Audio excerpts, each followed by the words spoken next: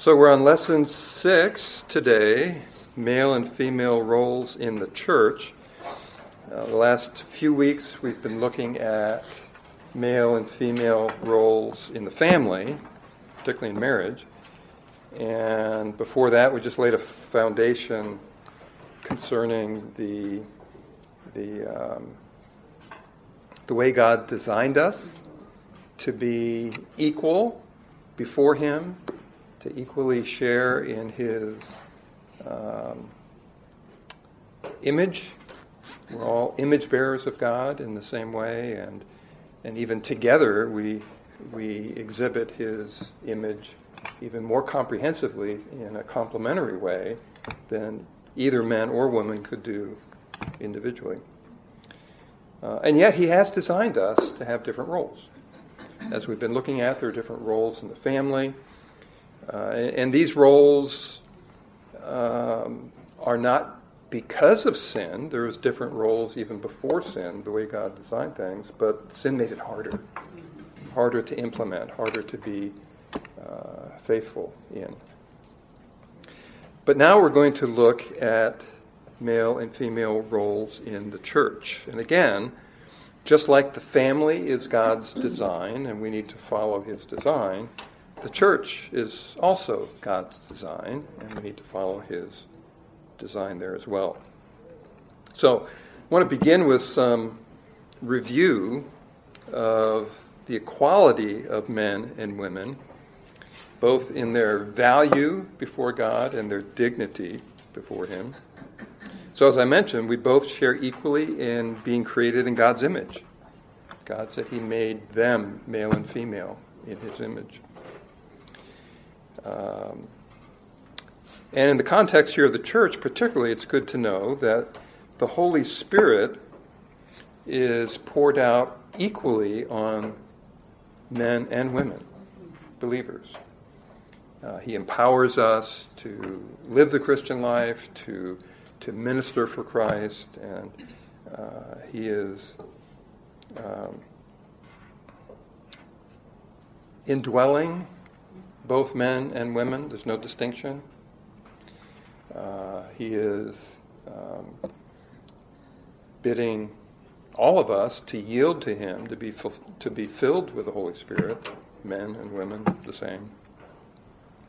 The Holy Spirit gives spiritual gifts to every believer, male and female, to serve in the church, to serve God, and to represent Him well. Both are baptized as an outward sign of their new life in Christ, which is quite in contrast with how it was under the law, right? Where there wasn't baptism, but there was circumcision, and that was only for the males. Whereas in Christ, we're all baptized by the Holy Spirit into the body of Christ equally, and then we're outwardly commanded to be baptized by water as a symbol of that relationship with Christ. And again, it's both male, female, no difference, right? And Galatians 3:28 particularly, and we're going to talk a bit about that, I think, more next week. But it says there is, in Christ, there's neither male nor female. I mean, just no distinction in terms of our standing in Christ, the way we come to Christ, our service for Christ. We're all part of the body of Christ. And in that verse it says it's neither slave nor free, nor male nor female, Jew or Greek. Everybody comes to Christ the same way. And everybody in Christ is equally a brother and sister in Christ. So just like in marriage, where, as we saw, that the difference in roles is in the context of that equality of essence, equality of our relationship with God and so on. It's the same thing here in our roles in the church. They're all grounded in this basic equality before God. That's important to understand. But again, that doesn't mean that we're interchangeable. Much is the same about us, but we're not interchangeable by God's design. And so 1 Timothy has a couple of key passages here we're going to look at today that help us to understand some of these differences in the roles. And the first one here is in chapter 2. I'm on the middle of page 29. We're beginning in verse 11. It says, "A woman must quietly receive instruction with entire submissiveness. But I do not allow a woman to teach or exercise authority over a man, but to remain quiet. For it was Adam who was created first, and then Eve. And it was not Adam who was deceived, but the woman being deceived fell into transgression." And of course, led her husband to as well. But women,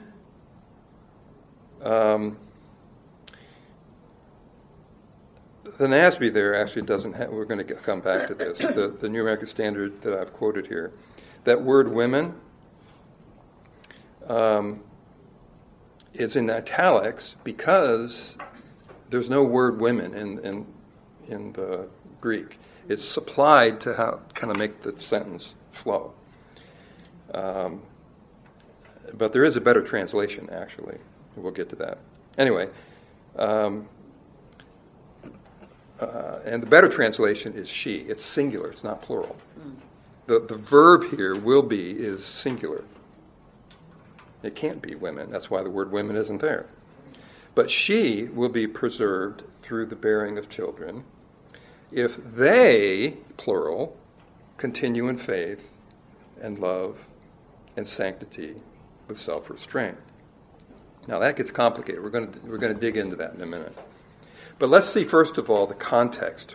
What's the context in which we read this? Well, right before that, it's talking about corporate worship in the church, and so that's the context. It's not just any old situation. It's in the assembled church, corporate worship and that kind of thing. The context after this passage is the next chapter, and actually we're going to talk about that next, and that talks about qualifications for church leadership. And so, as is typical in 1 Timothy, as with 2 Timothy and Titus, they're focused on the inner workings of the church. They're instructions to pastors to, in fact, they're called pastoral epistles, to teach them how to function in the church. And so that's the context here for our passage in verses 11 through 15. So, what are the rules, he says, in terms of the roles? Well, he says, first, women must quietly receive instruction with entire submissiveness in that context. And women must not teach or exercise authority over a man in the church context. But then it doesn't just say that, it gives some reasons why. And so the first reason given in the passage is the order of creation. He says, it reminds us, going back to Genesis, and we looked at this, I guess, in our first week, that the man was created first, and the woman was created out of the man, Adam, right? And so the apostle here is taking us back there and saying, oh, that's one of the reasons why there's a difference in roles. It's a continuation of God's order of creation, that there would be a distinction even in the operation function of the church. And then his second reason here in verse 14, he says that Eve was deceived. What was Adam? Why did Adam sin? It wasn't because he was deceived, but because of what? He chose. He chose, even knowing that it was wrong. He followed the lead of his wife, and who knows what was going on in his head, but it wasn't deception that was causing him to sin. And we spoke a few weeks ago about some of the tendencies in masculinity and femininity that God designed. That we're not the same. We're not wired the same. There are ranges of tendencies and traits for both men and women, but in general, the women tend to be more relational, and the men tend to be more detached, just the facts man kind of a thing. And again, there's a range there for everybody, but that seems to be consistent with God's design for these different roles, both in the family and in the church. And so by God's design, men are not fully exempt, let's say, from deception and being deceived, but they're a little bit better suited to the task of standing up to error in the church and maintaining disciplined obedience to God's word. Now, you wouldn't necessarily see it in the behavior of Adam, right? But the way God has made men and women different, it's more consistent with men taking on that role. And that's essentially the role that Adam had. He had the role of as we saw, leading his wife. She was his helper, protecting her, providing for her and the family. And that similar kind of role carries over into the church, where there would be leadership and protection of the flock by men. And so that's part of the rationale in God's design. But then it gives these other verses that we mentioned earlier. And I mentioned that word women isn't there in the Greek. What is there is the singular feminine conjugation of the verb. And so it's she. It's talking about she. But who is the she? There isn't an antecedent in that sentence. Where do you have to find who the she is referring to? The previous sentence. And who is the she? Eve. Right? Nevertheless, and the New King James Version seems to have a more accurate rendering of this. Nevertheless, and by the way, bold and the underline are mine. That's not inspired. Nevertheless, she will be saved. Now that word saved is the same word we use elsewhere in Scripture. It's saved, sozo. It's the verb saved. It can have other shades of meaning, but it is the common word for saved. Nevertheless, she will be saved in childbearing if they continue in faith, love, and holiness with self-control.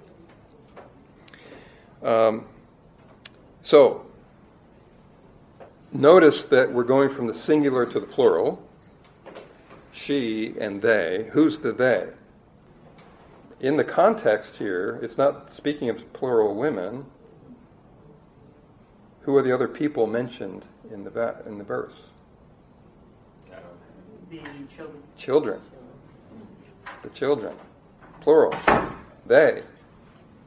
Nevertheless, she will be saved in childbearing if they continue in faith, love, holiness, and self-control. So, you begin to get a picture of what this is saying, that Eve will be saved. And it's not saved in the salvation kind of sense that we normally use the word. A better rendering here is probably vindicated. Eve, will be vindicated if her descendants, she's the mother of all the living. That's what Adam called her, right? If down through the generations, her children, descendants, continue in faith, love, holiness, with self-control. So that will be evidence of, in part, the wife's nurture, discipling, guidance, example for the children, right? And even though it's speaking in the singular here of Eve, that just sort of carries on, really. It applies to really all mothers if in their raising of children, they raise them up to be God-fearing men and women. So it kind of vindicates her. Yes, she was deceived. She was led into sin. She even led Adam into sin. And God would have been just to wipe them both out immediately. Right? But instead, he sacrificed a substitute, an animal, used the skins to cover them, and displaying his grace, even while foretelling in the sentencing of Adam and Eve that there would be a descendant of hers who would crush the serpent. And that, of course, is referring to Christ, who crushed Satan by his final payment for sin. Anyway, so sort of in the context we've got here, so in the church, he's saying that women should not exercise authority over men. In the church, women should not be teaching men. But their responsibility for spiritual nurture is in the home. Right? The shepherding of the flock is the responsibility of the men of the church. The shepherding of the family is jointly shared by the husband and the wife, the mom and the dad, but the mom has a special, even perhaps in many ways deeper, relationship with those children, particularly when they're younger, but even forever. You know, who they run to? They run to mom.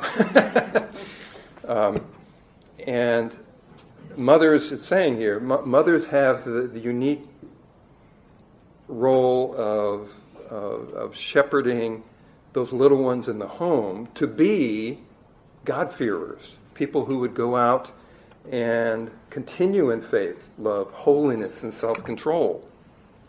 The mothers are going to have a huge impact on that development of the children. Not exclusively, clearly the husband shares in that, but a very unique, special, and deep role with their children. And so that's an investment that they're making for the future, while the husbands share in that and have sort of oversight of that as well, but their domain more so is in the shepherding of the church. Covered all those points. Before we go to the next passage, though, are there any questions or thoughts on that? And 1 Peter 5 says definitely that the shepherds in the church are not to lord it over, right? But rather to be um, servant leaders, for sure. And the same would be true in the home. I mean, every exercise of authority, all authority comes from where? From God. And it all comes with the responsibility to exercise it as a servant. Like Jesus said, the greatest among you will be what? Your servant, the least of all. That's for sure. Okay, any other thoughts there? Yeah, well, 1 Timothy 2 is pretty clear, right? A woman must quietly receive instruction with entire submissiveness, but I do not allow a woman to teach or exercise authority over a man, but to remain quiet. And again, the context is in the church. And so it needs to have male leadership and exclusively male authority exercised within the church. And the teaching of men. Now, it doesn't say that the women have no teaching role, and we'll get to that in a minute. But, and maybe that's a good segue to our next passage, actually, in 1 Timothy 3. The very next verses, chapter 3, verses 1 through 13, talks about the leadership, then, in the local church. And so maybe I'll just go ahead and read the whole thing. It is a trustworthy statement. And again, this immediately follows what we just looked at in 1 Timothy. So we're going now to 1 Timothy 3. It is a trustworthy statement.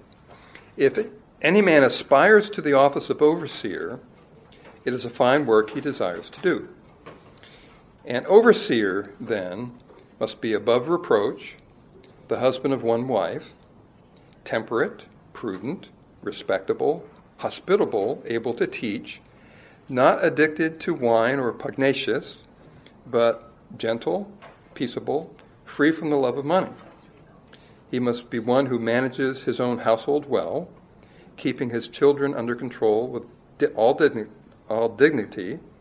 But if a man does not know how to manage his own household, how will he be able to take care of the church of God?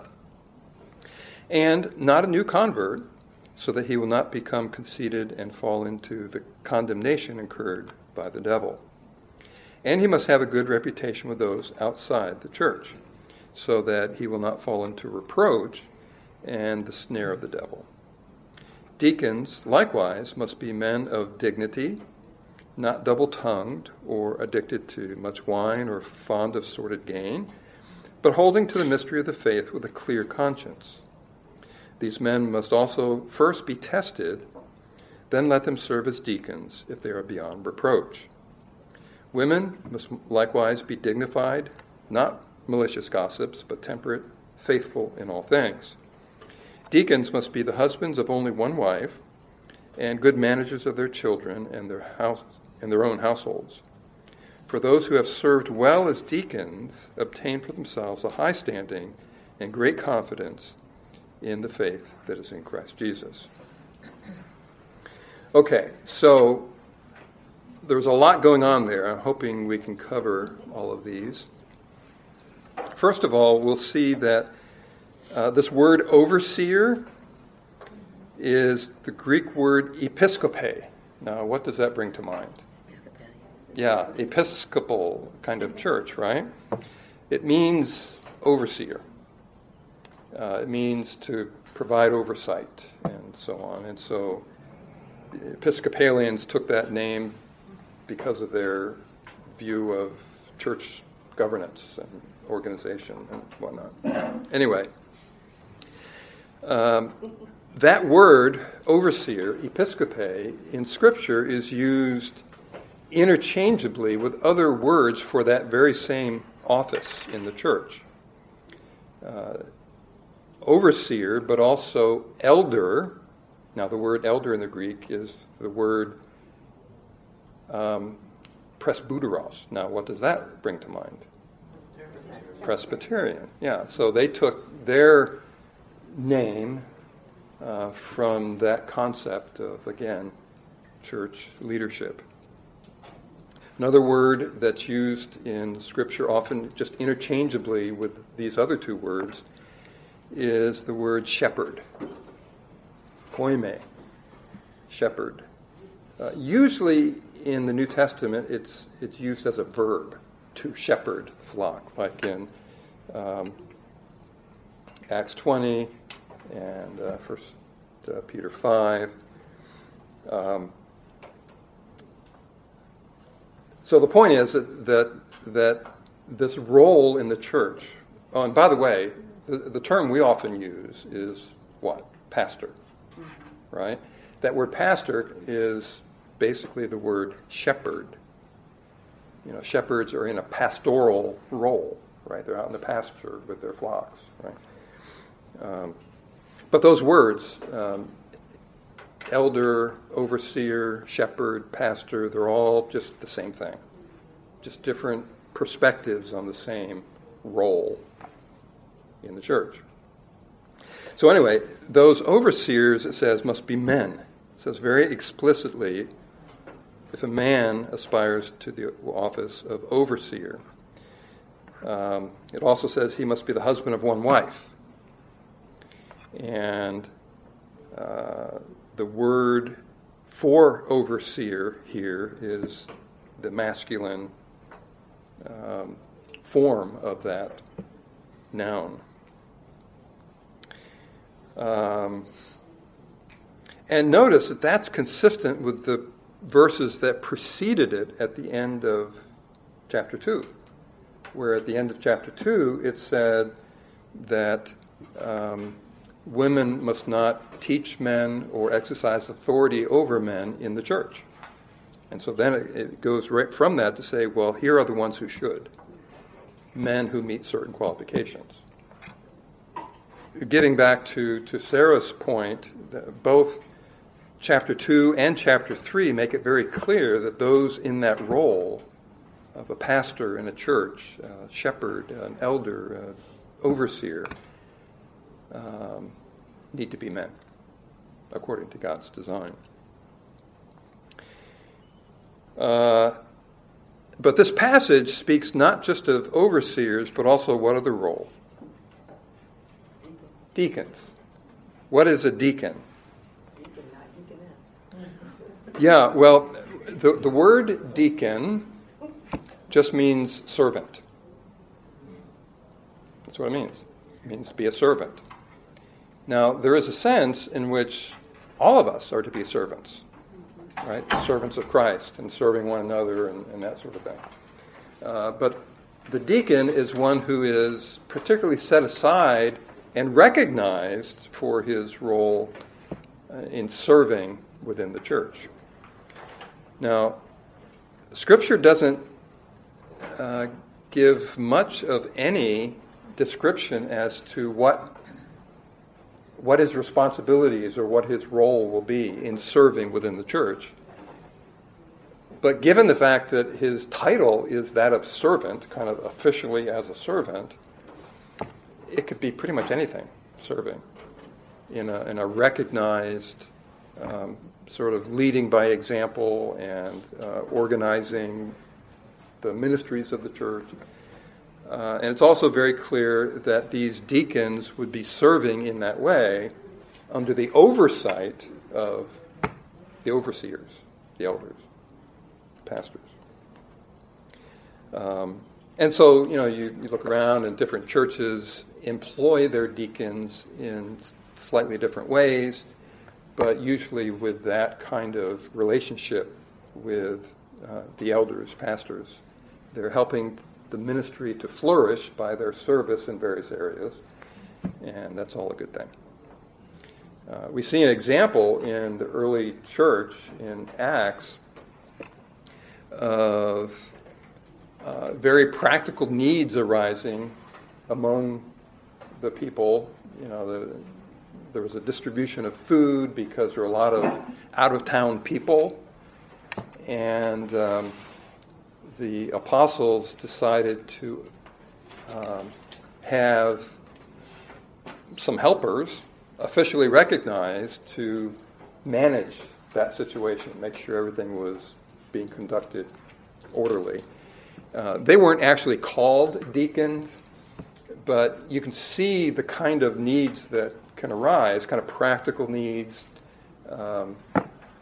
and it would make sense for deacons to do that. Why? Well, very similar to the reason why they helped in the early church in the book of Acts, to free up the leaders to prayer and teaching and their role to oversight. So there's a division of responsibilities and oversight and what's the word I'm looking for? Implementing, the practical aspects of ministry and meeting people's needs. Maybe you already answered this. So is a deacon and an elder the same? No. So there's a very distinct distinction here, right? So that it is interesting that in the qualifications that are given, there's a lot of overlap. Mm-hmm. And that's because the overlap is about character, right? Being mature, being Christ-like, being a good example, those kinds of things. But they are different roles, different positions within the church. And the main difference, and even as you look at the list here, can you see anything in the list of responsibilities of an elder that's not listed for deacons? Teaching. Yeah.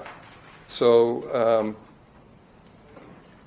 verse 2, temperate, prudent, respectable, hospitable, able to teach. And that doesn't come up in the office of deacon. Now, it's not a bad thing necessarily if deacons teach, but it's not a requirement. But for an elder, for an overseer, it is a requirement to be able to teach. Doesn't mean that they have the gift of teaching necessarily, but they're able to teach, it says.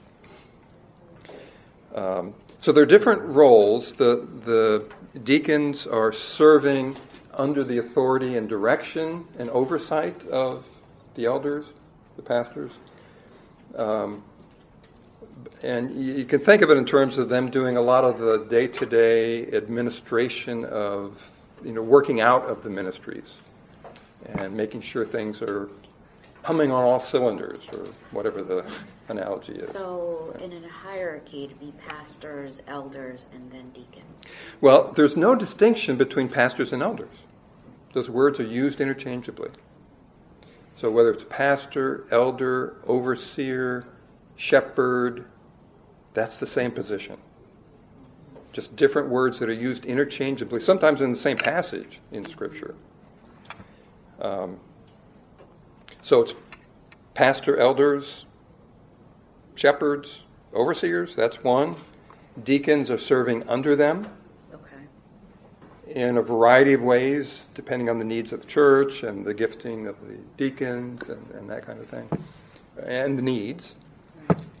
So it'd be basically those two positions. A little bit. Yeah, there's the principle there is that certainly one person just can't do everything. Right. And there needs to be a division of labor so that things could be orderly and conducted well and so on. And so that's part of the rationale, I'm sure, for God's design here. And the fact that the duties of a deacon, other than just general serving, aren't laid out as to what their duties should be, means that they can be flexible as the need arises. Let's meet this need and serve in that way.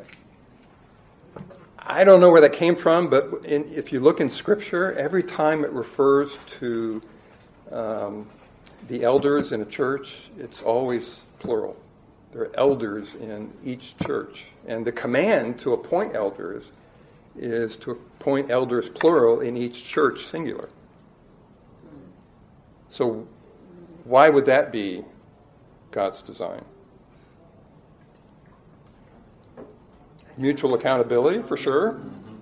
Right? Any other thoughts? Encouragement, kind of sharing the load. They're probably gifted differently, and that's a good thing. You don't want them to be clones of each other. right? There are lots of advantages, but that's what we see in Scripture. Why it happens in other ways in various churches, that's a bit, I don't know. Over time, people get into tradition and this kind of thing, but God has very clearly laid out the organization. It's probably pretty common. Yeah. Very common. It's simpler for that one man to say, well, I'm in charge and I get to make the rules and I don't have to meet with these other guys. Yeah, and even if that's well-intended and good intentions, it's so easy for that to degenerate, right? And there isn't the checks and balances there, and you don't see it in Scripture. Right. That's the point. So, anyway, in our context here, I'm down now at the bottom of page 31. It says definitely about deacons that they must also be men of dignity, men who are first tested, husbands of one wife, and the whole works. However, verse 11 is very interesting. It says, women must likewise be dignified, not malicious gossips, but temperate, faithful in all things. And then it goes on to talking about deacons again. So right in the middle of this section on deacons, there's a sentence, verse 11, that talks about women. And so many have taken that to mean, well, the context here is deacons. It must be referring to female deacons. Yes. Yes. Yes. It's just connecting the dots to make that conclusion. But is that conclusion warranted, given the text? Well, let's think about that. Turn over to page 32. So, again, that verse is right in the middle of the qualifications for deacons. But flip back to 31 if you want to look at the actual text and observe that verse 8 begins by saying, deacons likewise men of dignity. Now the must be is implied by the context, but the must be is actually not in the Greek.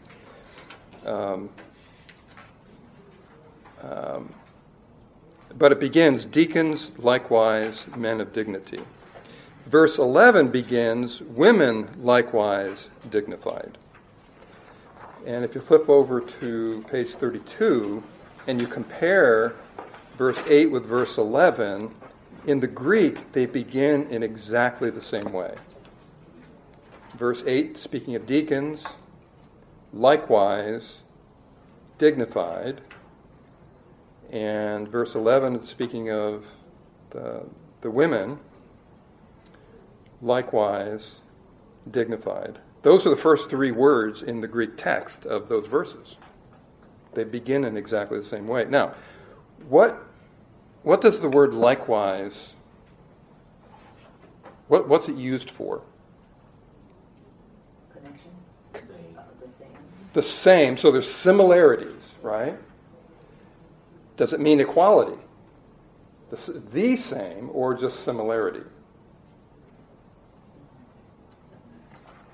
So there is some similarities between A and B, but if A and B were identical, would we say likewise? No, what we're saying is that there's a similar thing going on here applied to a different group. Right? So when it says in verse 8, deacons likewise must be men of dignity, are the deacons the same as the elders spoken of earlier? No, it's a different position. But likewise means what? There's a lot of similarity between elders and deacons. right? And in fact, as you look at the list, there's a lot of the same character qualities and basic qualifications. The main difference we noted was elders have the requirement to be able to teach. But the likewise is there because there's a lot of similarity applied to a different group. Right? So then we get to verse 11. It says, women must likewise be dignified. Again, using that same word, dignified. There's a lot of similarity here, but it's a different group he's talking about. Now, is it merely the fact that some are men and some are women? Well, let's see. So, in the middle of page 32, the word likewise suggests some similarities in the substance of the message, in this case qualifications, but makes a distinction as to groups, women as distinct from deacons. So if deacons could be either men or women, there wouldn't be a need for that distinction. They'd be interchangeable. Right? So that suggests that there's some difference. What is something else that you notice in the text? Are the qualifications the same between the deacons and these women? Similar. That's why it uses the word likewise. But what? They're not the same. There are a lot of things that are required for a deacon that aren't even mentioned about these women. Right? So it's a bit of a leap of faith, then, to assume that these are just deacons who are women, because the text is actually giving them different qualifications. A shorter list. There's a lot of similarity in the character, but a shorter list, right? And so it doesn't seem warranted to just assume that he's speaking of females who have the same thing. He's making a distinction. What is the distinction about? Is it only that they're women? I don't think so. They're not interchangeable. All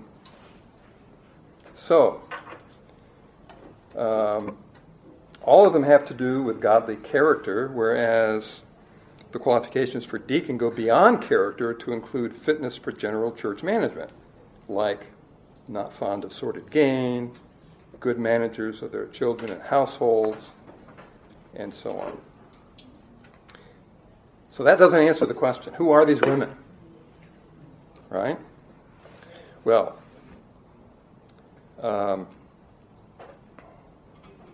I can tell you what I think. I'm not sure how many people agree with me, but I can tell you what I think. Even though a lot of God-honoring, Bible-believing Christians and saintly people take this to mean women deacons, I just don't see the text. I think it's a leap of faith from this text. I don't think it's really teaching that. But what could it be teaching? Well, to answer that question, let's go to a passage that, if you have your Bible, go to Titus chapter 1. Titus, as I mentioned, is the other pastoral epistle, and it's particularly relevant for our conversation because in chapter 1, beginning in verse 5, it talks about the qualifications for elders. Now, in Titus, they're called elders. In 1 Timothy, as we just saw, they're called overseers, but it's the same role. It's the same role and the same basic qualifications. But among the qualifications for elder that's given in Titus 1, he says, "For this reason I left you in Crete, that you would set in order what remains, and appoint elders, plural, in every city, singular, as I directed you. Namely, if any man is beyond reproach, the husband of one wife, having faithful children who are not accused of dissipation or rebellious." And he goes on with some of the same qualifications we read in 1 Timothy. But what I want to direct your attention to is it says, having faithful children, or your translation may say believing children. The Greek word there is pisto, meaning it's often used to mean believing, even saving faith, really. But having, in the version I was reading to you from, this is the Legacy Standard Bible, faithful children. That's another accurate rendering of that term. Who are not accused of dissipation or rebellion and so on. So why would that be a requirement? I'm sorry, Ellen, you had a question? No, I was just trying to figure out what verse are you reading from? That's Titus 1, beginning of verse 5, and I'm focusing mostly on verse 6. Okay, thank you. So these are qualifications for an elder, pastor, overseer in the church. And it's saying not only should he be mature and yet be, again, husband of one wife, but having faithful children. It's talking about his family. The other passage of 1 Timothy 3 talked about the family as well and his managing the household well. Here, it's saying having faithful children who are not accused of dissipation or rebellious. Now, if an elder were to have children who were rebellious and not respectful of the faith and so on, what might happen? Why? Why would it be appropriate to remove an elder if his children were working at cross purposes, basically, to his ministry? Right. So it's not just about the testimony of his being able to manage his household well, but it's also about what the impact on the church might be if he doesn't, right? And so the rebellion, the dissipation on the part of his children would be undermining even his credibility as a shepherd in the church, right? And so that word, as I read it from the Legacy Standard Bible, is faithful, having faithful children, which I think is the meaning here, as opposed to believing. Some translations say believing, children who believe. That would be helpful, but are we holding the man responsible for whether or not his children believe? Only God can do that. What's his responsibility? To raise them up well in the nurture and admonition of the Lord. And it is apparently a significant part of his responsibility to make sure that they're not accused of dissipation and rebellious and undermining the ministry. But this would be for minors, correct? These Yes. Would be, okay, not adults. Yes. I mean, once you're out, okay. Right. Yeah. Yeah, I mean, it would be Like an 11-year-old or whatever, not a children at 21-year-old. home. Okay, right. Children at home. Gotcha. Right. It's Okay. always here talking about managing his household well. Okay. Yeah. But the intent here appears to be not that his children would also be saved, although that would be wonderful, Right. and it's often probably going to be the case if they get the right kind of nurture. But what's critical here is that they not undermine the ministry. Right? Yeah. Yes. So, in response to the adult children, if you don't manage your children well when they're in your household, Yes. they will also be an embarrassment. Could be an embarrassment to you in their adult years. For sure. So, although it's not talking about managing them as adults, but if you've raised them well, Right. they're not going to just destroy your ministry later on. Right. You know, Right. unless you didn't raise them well to begin Right. with, and it just shows. For sure. So that shepherding will carry on in their character and so on. It doesn't necessarily mean that they're saved, but they're not undermining the ministry, whether they're in the house or older. But yeah, the focus here is on the home. Yes, that's the first priority for, and both 1 Timothy 3 and here in Titus 1, the emphasis is that he's setting the right example in the home, because in fact 1 Timothy 3 says, well, if he can't manage his own home, why would you think he'd be able to have a similar role of shepherding in a broader context? That's a good segue here. That's where I'm going back to 1 Timothy 3:11. That word in the Greek as well as in the Hebrew, although this is Greek, the word for women and the word for wives is the same word. How do you know which it's talking about? Context. All right? And so I think I alluded to that in one of my notes here. Yes, so given what we saw in Titus 1 about children, it wasn't saying anything really other than the husband of one wife. It wasn't saying anything about the wife. Whereas here, it seems like a better understanding in verse 11 is that that word ought to be translated wives, not women. Now, would that make sense? Wives must likewise be dignified, not malicious gossips, but temperate, faithful in all things. Why would that be an important qualification for a deacon? It's the same as the children. Yeah.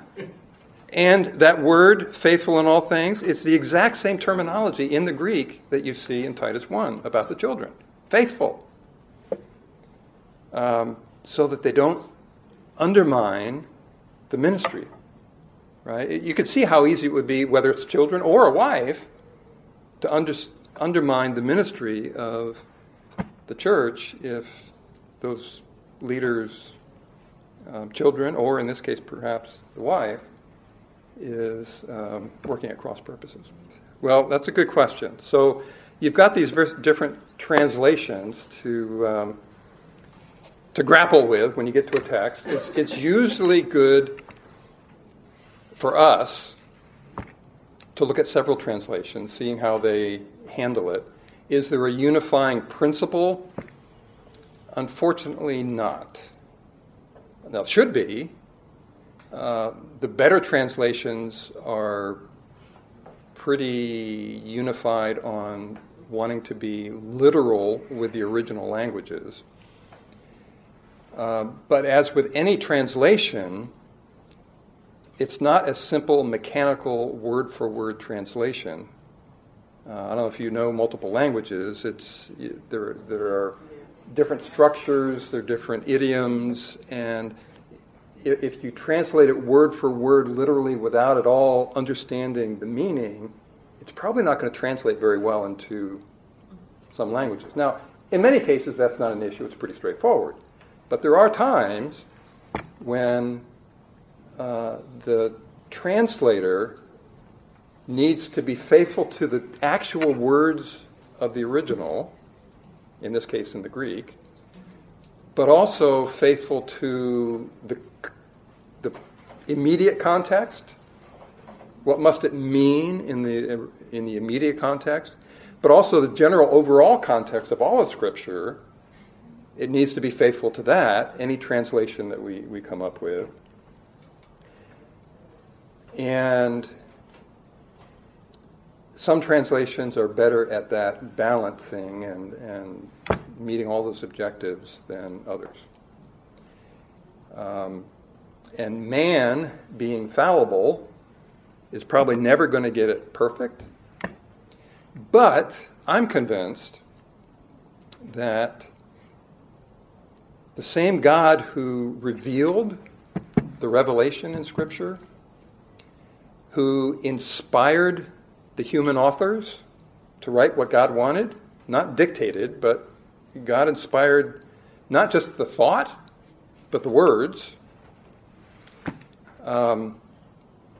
is the same God who made it possible long before photocopies and printing presses for that to be transmitted from generation to generation faithfully.